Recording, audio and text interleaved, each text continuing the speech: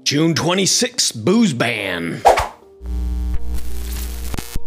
Welcome back to Bay Real Experts, the YouTube channel aimed at educating you on the real estate market so your next move can be smart.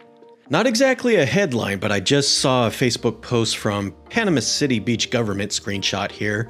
Effective immediately, the Department of Business and Professional DBPR is suspending on-premises consumption of alcohol at bars statewide. This comes due to the spike in positive COVID-19 cases.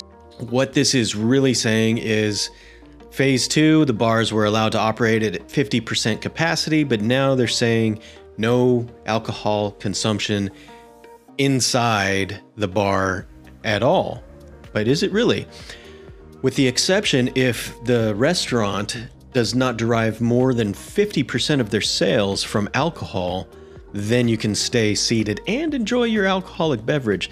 But this is probably bad news for bars that's all they serve is alcohol. Those bars, they are still allowed to be open, they just have to get the drinks to go, namely in a sealed container. I also wanted to cover with you guys the interest rates on mortgages. Headline, mortgage rates tied to last week's record low, 3.13. Let me just give you the mortgage rate snapshot since rates haven't really changed that much in the last week. 30-year fixed rate mortgage averaged 3.13 with an average of 0.8 points for the week ending June 25th, 2020. That is unchanged from last week.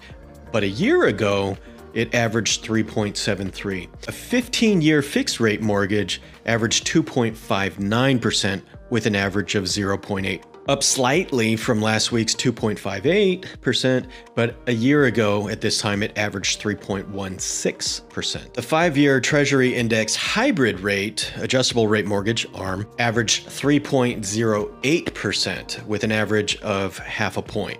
Down slightly from last week's 3.09%, but again, a year ago, that rate was at 3.39%. If you want to watch last week's recap on interest rates, you can watch this video here. If you like this kind of content and you don't want to miss anything, click the like button, click the subscribe button, click the little bell notification, and I will catch you guys next time. Thank you. Bye-bye for now.